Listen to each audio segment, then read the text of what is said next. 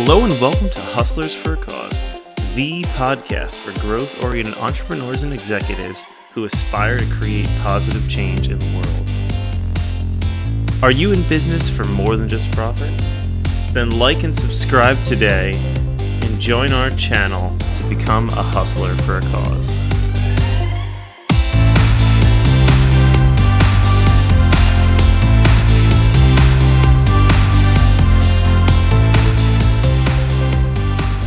Hello and welcome to Hustlers for a Cause. Today we're honored to have special guest Nelly Yusupova. Nelly is a CTO, startup tech advisor, speaker, and entrepreneur with over 18 years of experience in technology. She's the founder of TechSpeak for Entrepreneurs, an organization that teaches entrepreneurs how to manage development teams and projects like a CTO without being technical or learning how to code. Prior to that, she was the CTO and the New York City chapter leader of Web Girls International, a company that enables women in technology to propel their careers forward. Nelly, it's an honor to have you here today. Thanks so much for coming on the show. Absolutely, Sean. I'm looking forward to our conversation. Before we get started, can you tell us a little bit more about your background? Maybe what life was like for you growing up and what sparked your interest in computer science?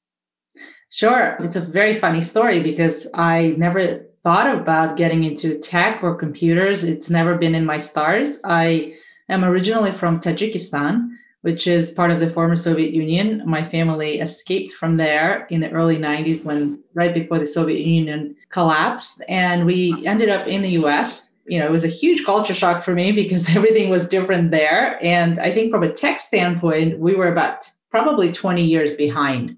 And so when I came to school, I've always had an inclination for being good in math and sciences in general, but I didn't speak a word of English. So things were tough for me in the beginning, getting used to the culture, learning English and doing all these things. And early on, I had to work, I started working at 13. I think we were mature enough. We had to kind of mature very quickly. And at 13, I was doing a job and I was 16-year-old and nobody actually questioned to ask me, am I old enough to work? So that's how I kind of made my start, went through high school. And then when I was deciding to study what to go into professionally, I decided that I was going to go into computers because with my guidance counselor, we looked at what profession is going to ensure that I have work when I get out of school. And that was in the early 90s, the tech boom was happening. I knew that if I went into computers, then I would always have a job. And funny enough, when I majored in computer science, I actually thought they were going to teach me how to use Microsoft Word and Microsoft Excel really, really well. In fact, I never even ever turned on a computer. I turned it on for the first time in my computer science class.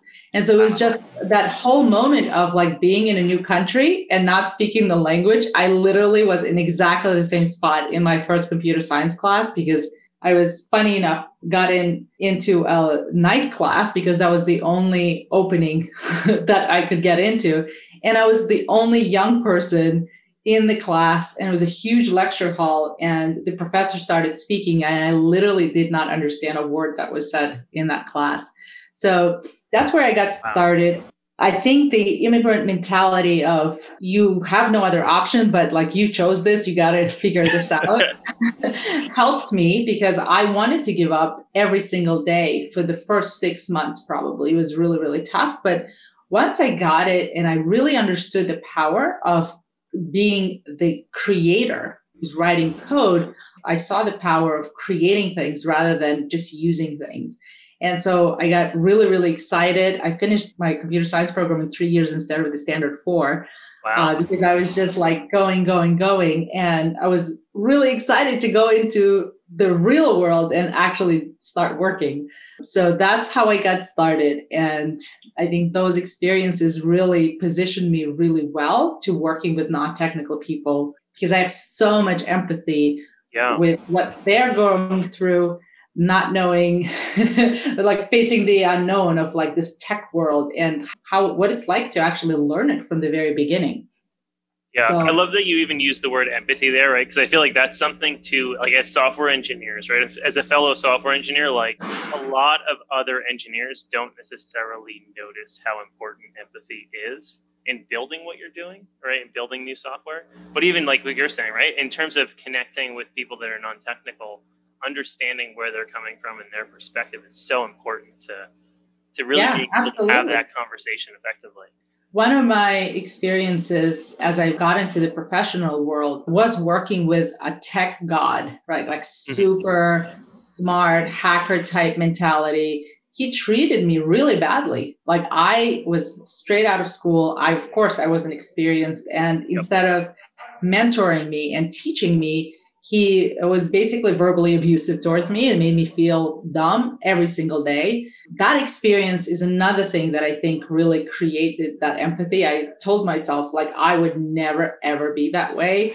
And so the consciousness of knowing who you're speaking to and bringing yourself down to their level, I think is a skill that can be acquired. And I've certainly learned it early on. Yeah. It's not like their level is like beneath you, right? It's that they're just coming from a different experience and a different mindset, right? And so interesting that you've had that experience. And I'm so sorry to hear that your first experience in the tech space was not a positive one. Is that what interested you in like kind of breaking out? And because I guess you started at one place and then you kind of pretty much like jumped into WebGirls, right? And like, yeah, actually, I jumped into WebGirls while I was still in school.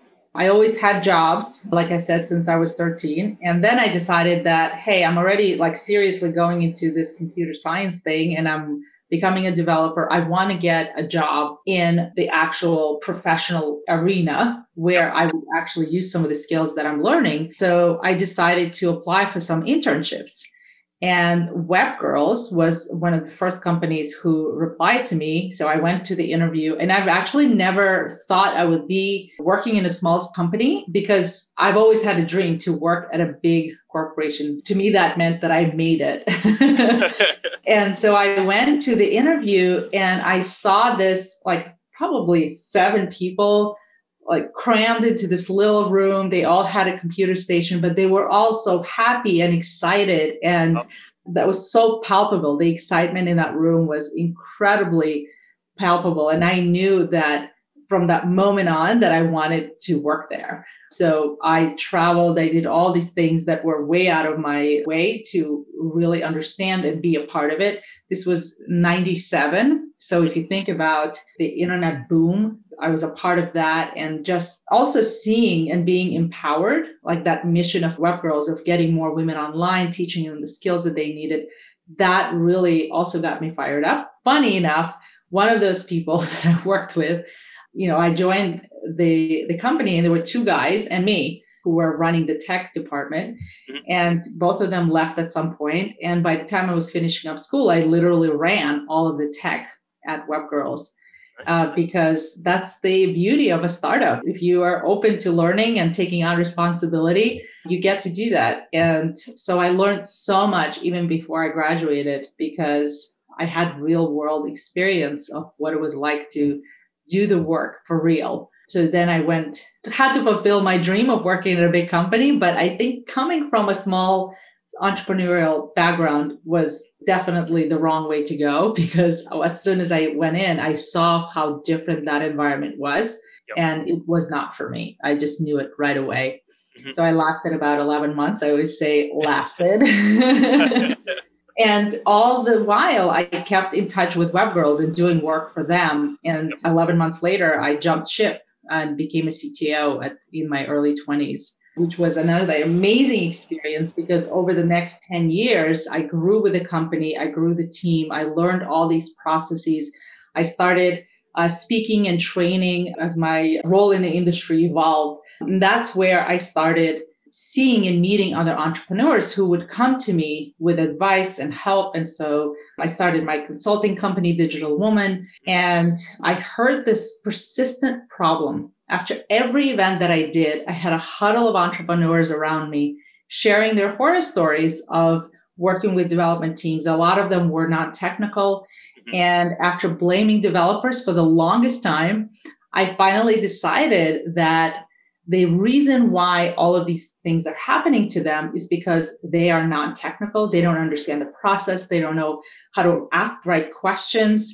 And see those red flags because every time they share the story with me, I knew even before they told me how that story would end. And every single time, like I can spot those red flags because of the experience that I have. That's the problem I decided to solve is like, I have to be able to teach these non-technical people all they need to know. And then if I give them the tools and the roadmap for how to actually run teams and projects, then they can solve all of the problems that they see in the world effectively, efficiently, without wasting all that money and energy and time on the wrong things.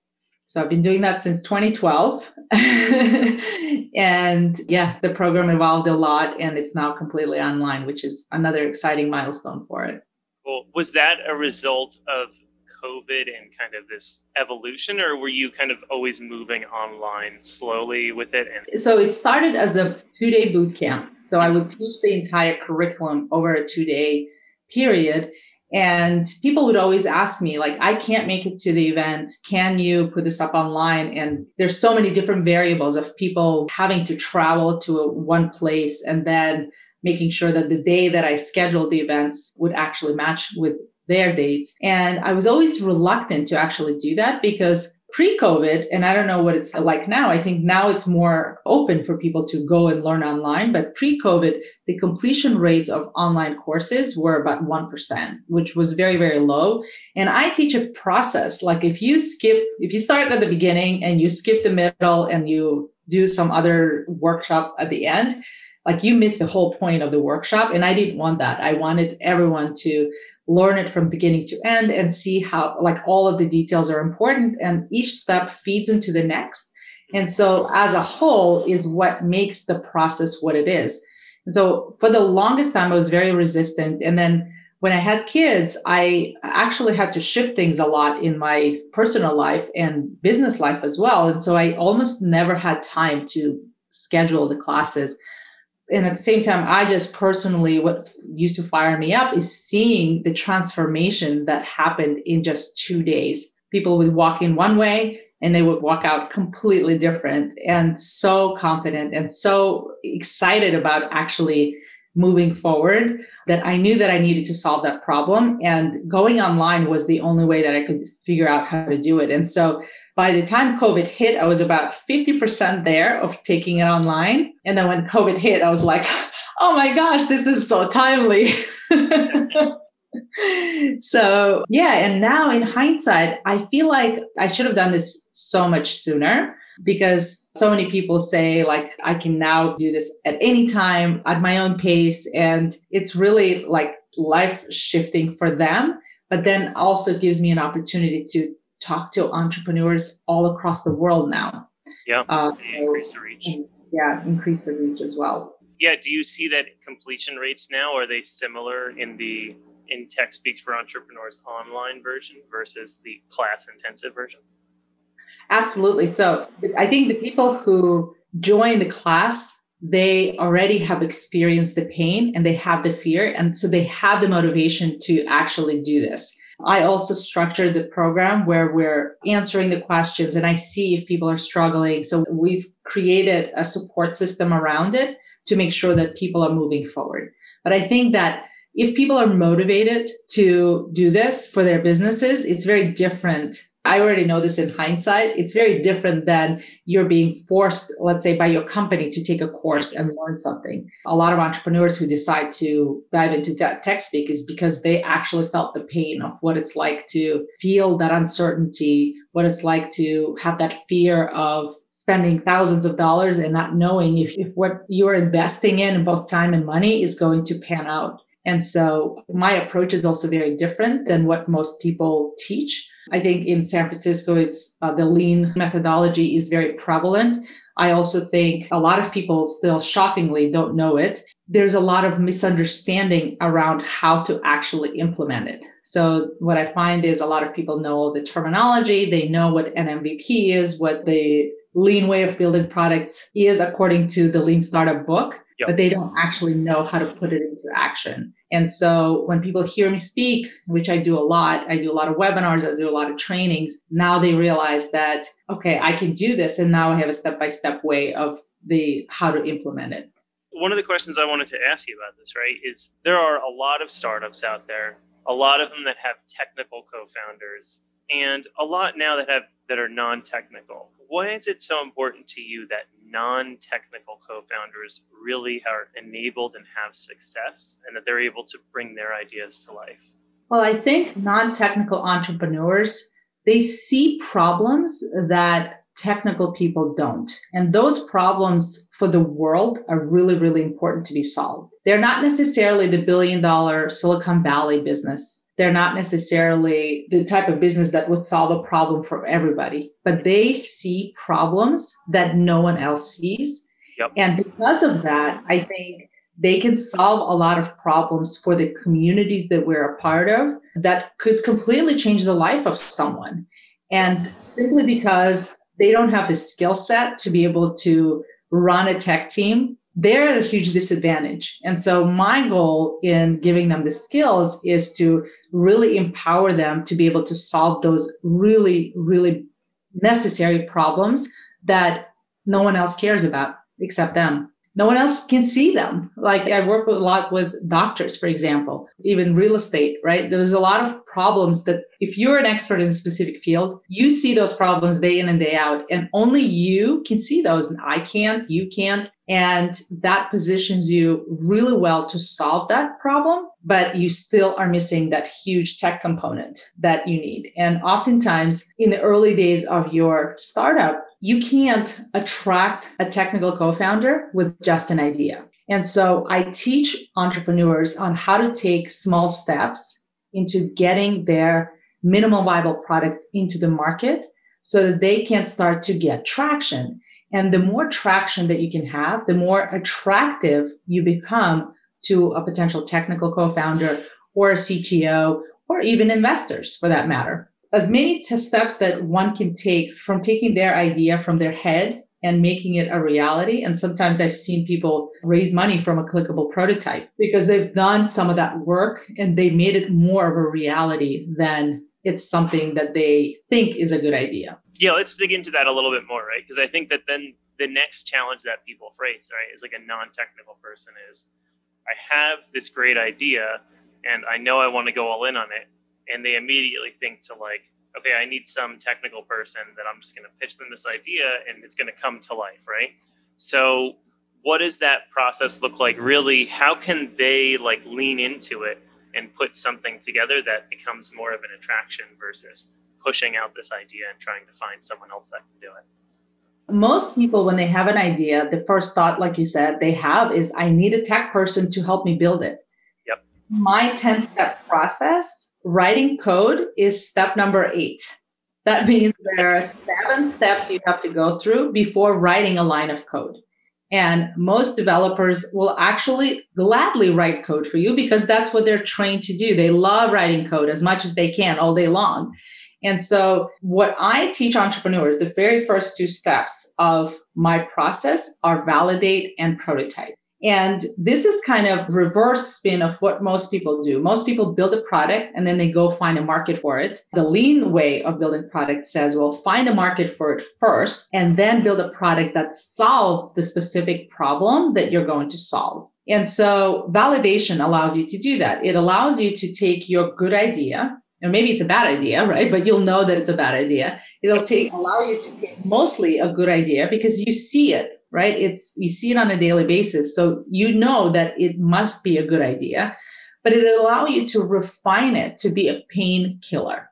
It will allow you to really define the pain that you're solving very clearly in your head. And then based on that, all the learning that you get from that, you can bake into a clickable prototype. Again, you're not writing any code. Clickable prototypes are pretty easy to create. I mean, it takes time. I've already gotten it to getting someone who's not completely non-technical to actually have one ready in 2 to 3 weeks. Yeah, if you have a really good process for actually ideation, using and leveraging all the tools that are out there, you can really quickly do it, right?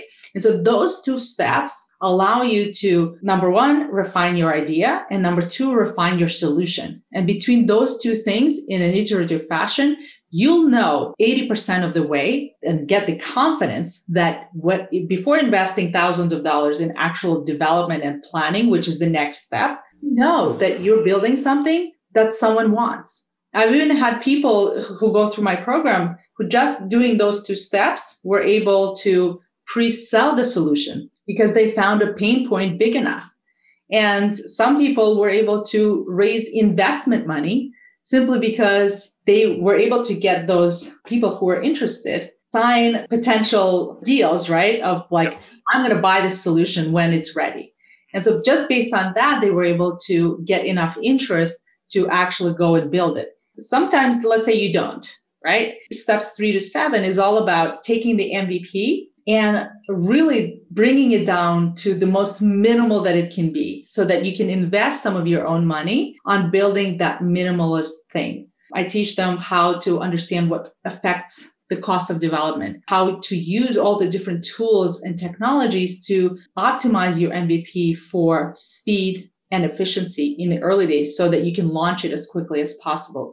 I mean, using some of these strategies, one of my students was able to reduce the cost of their MVP from $50,000 to $15,000 simply because they used those strategies to control the cost and they were intentional about what they're going to be building. In this strategy, you're only spending a little bit of your own money to create an actual product. And then your focus will be 100% on going to those customers that you talk to and try to sign them up as customers. Because if you have like real traction of people wanting to pay you money, then everything else becomes easy. The hardest problem to solve in businesses, I know it's very hard to believe as a non-technical person. A lot of non-technical people think that building the product is the hardest thing because that to them is the black box. Big question. Right? That's a big question mark. But as a technical person, I can tell you building a product is the easiest part. Building a business around that idea is what's hard. Finding customers, finding a right market, finding funding, all of the things to perfectly come together at that same moment is the hardest part. And so if you do it incrementally and do it in an iterative fashion, you can really get to success a lot faster and more efficiently without spending thousands of dollars on building things that no one actually will want or use. Yeah, I think that's something even technical founders, right, make that mistake all the time too, where they have a great idea for themselves that they build and then try to get customers to use it instead of starting that inverse way of understanding and empathizing with those ideal clients or customers and then creating the solution that they're looking for. Absolutely. I hear it all the time as my programs are geared towards non-technical people. And then the techies stand up and are like, what are some things that we should be doing? And I'm like, follow the same process. Right. And it's easy for us to skip those two steps, for example, because we can, right? We can very quickly start building, but you end up building so many more things. Building the product first and finding customers then is just the hardest uphill battle no one wants to go through. Cool. So changing gears a little bit, you have this motto, never fear what you don't know, this tagline. It sounds almost like that's something that you came up with from personal experience. Is there like a story or anything that really brings that tagline to life for you? Yeah, I think it's my life story. When I came to this country, I had to learn so many new things about everything, the culture, the language, and there was a lot of fear. And I could let that fear stop me in my tracks or just push through that and actually let it fuel me to getting past it. So first, when I came to this country, then when I decided to study computer science, same exact thing. When I went into the professional world, there was so many opportunities where I was just thrown in, like CTO in my 20s. I had no idea what I was doing. Saying yes to a lot of things that scared me to death. Yeah. But I still said, okay, what are the smallest steps that I can take to learn this quickly? And just having that open mind of learning and learning and learning and not being afraid. Just like if you have the fear, it'll stop you. Mm-hmm. But if you say, I'm just going to take small steps to just make progress every day, then that's no longer scary, right? And that's actually applying the lean methodology in hindsight, if you think about it. Do your own personal life. And I was doing that unconsciously initially. But when I look back at my life, I just found that mantra to be so appropriate. I feel like that personally too. I think an early mentor spoke to me about just doing things that make you uncomfortable. Right? It's even what actually got me into podcasting. Like I didn't even know what a podcast was until I started. So yeah, thinking of it from that lean perspective too it's such a great way to approach so many problems. So I guess one other thing you touched on a little bit too, right? And women in technology, right? So there's this big problem out there, right? That everyone's been trying to look at, and with especially now, like with diversity, equity, inclusion, right? And how do we get the technology space to really grow the demographics of who can play in this space? And is there anything in your mind that you feel like is keeping women from getting into technology in the first place? Well, a lot of women who I also hear so many stories of women are in tech, they get into tech, and then they experience the working conditions and the environment, and they decide to remove themselves from that space. And so I think to solve the problem, so we have two problems. We have a problem retaining people once they're there, and we definitely have a shortage of people who are interested in going in those fields. To solve the problem of retention, we have to change our cultures. We have to change the company cultures to be more acceptable of diversity. Yep. And I think without that, we won't be able to retain people. I've been walking into many rooms where I'm the only female around the table, and everybody looks at me differently until like I have to prove myself that I have the knowledge and that I belong there. And, eventually I just get used to it. That becomes a normal thing. But why do I even have to do that? Right? That's the first thing. And then I think to solve the problem of the pipeline, we need more role models. There's very few women who are profiled as Mark Zuckerberg, right? Like you can't find one, even though there are, like, I think Marissa Myers was the first product person who was technical, right? Who was profiled so highly in the media. To get more women specifically, like I was a very different person because I came from this background of giving up was never an option for me. So I pushed through a lot of the obstacles that came my way. And I feel like I was lucky because of that. I was never aware of me being the only female in my class or one of the few 2 or 3 that actually went through our class. I just was blinded to it because I was so focused on getting to my end result. Mm-hmm. But most women are not that way. They see there's very few people. They feel out of place. And I think also the way computer science is taught is so dry. Like it's not fun at all. Like if I had to design a computer science curriculum, I would do it completely differently. Right? To me, it would be about solving problems, about making it fun and exciting and actually doing things in the class and not learning a whole bunch of theory. Yes, I mean, there's place for theory, but you also have to make it actionable and exciting and fun, especially the way women learn, right? We want to solve problems in the world. And if you can show them that by being the creator of the technology, you can affect so many more people, then I think more women would come on board. So Bumble, just when they had their IPO, right? Their CEO now, Whitney Wolfe Herd, right? She's really like potential influencer now. She is like that. I would say that potential Mark Zuckerberg, right? Yeah. So you think that like more of that kind of thing happening is right? Yeah, absolutely. I think we just need more women, but she's also not technical, right? True. Like I don't think she's a techie per se. She's more on the marketing side. And so we don't actually have a role model who is super technical, who is perceived as a really an amazing role model. I can't think of one that is profiled in the media. And yes, there are a lot of smaller sites that profile women. There's lots of projects where, even I've been a part of that try to do that, but it's not the big media channels, right? It's not celebrated as much as by the traditional media, which is where the little girls of the world are looking to, right? They're not reading the small blogs or the news channels that are not mainstream. So we need more mainstream people doing amazing things. And even TV shows where every geek girl, very few of them are starting to show it, but every smart girl has to be ditzy, or it's just offensive to me that she can be pretty and smart and empowering at the same time. It's just doesn't sell, I guess. I don't know. But all of that has to change, and it's going to take time to change. Now, like for listeners, listeners, if you were to challenge them to do one thing differently and change, if you could change everyone, to do one thing differently, what would that one thing be? So I'll say two things. Number one is find the problem first and then build the product. That's the most important one. And then every single day, take a small action towards achieving your goal. No matter how small it seems, just take action.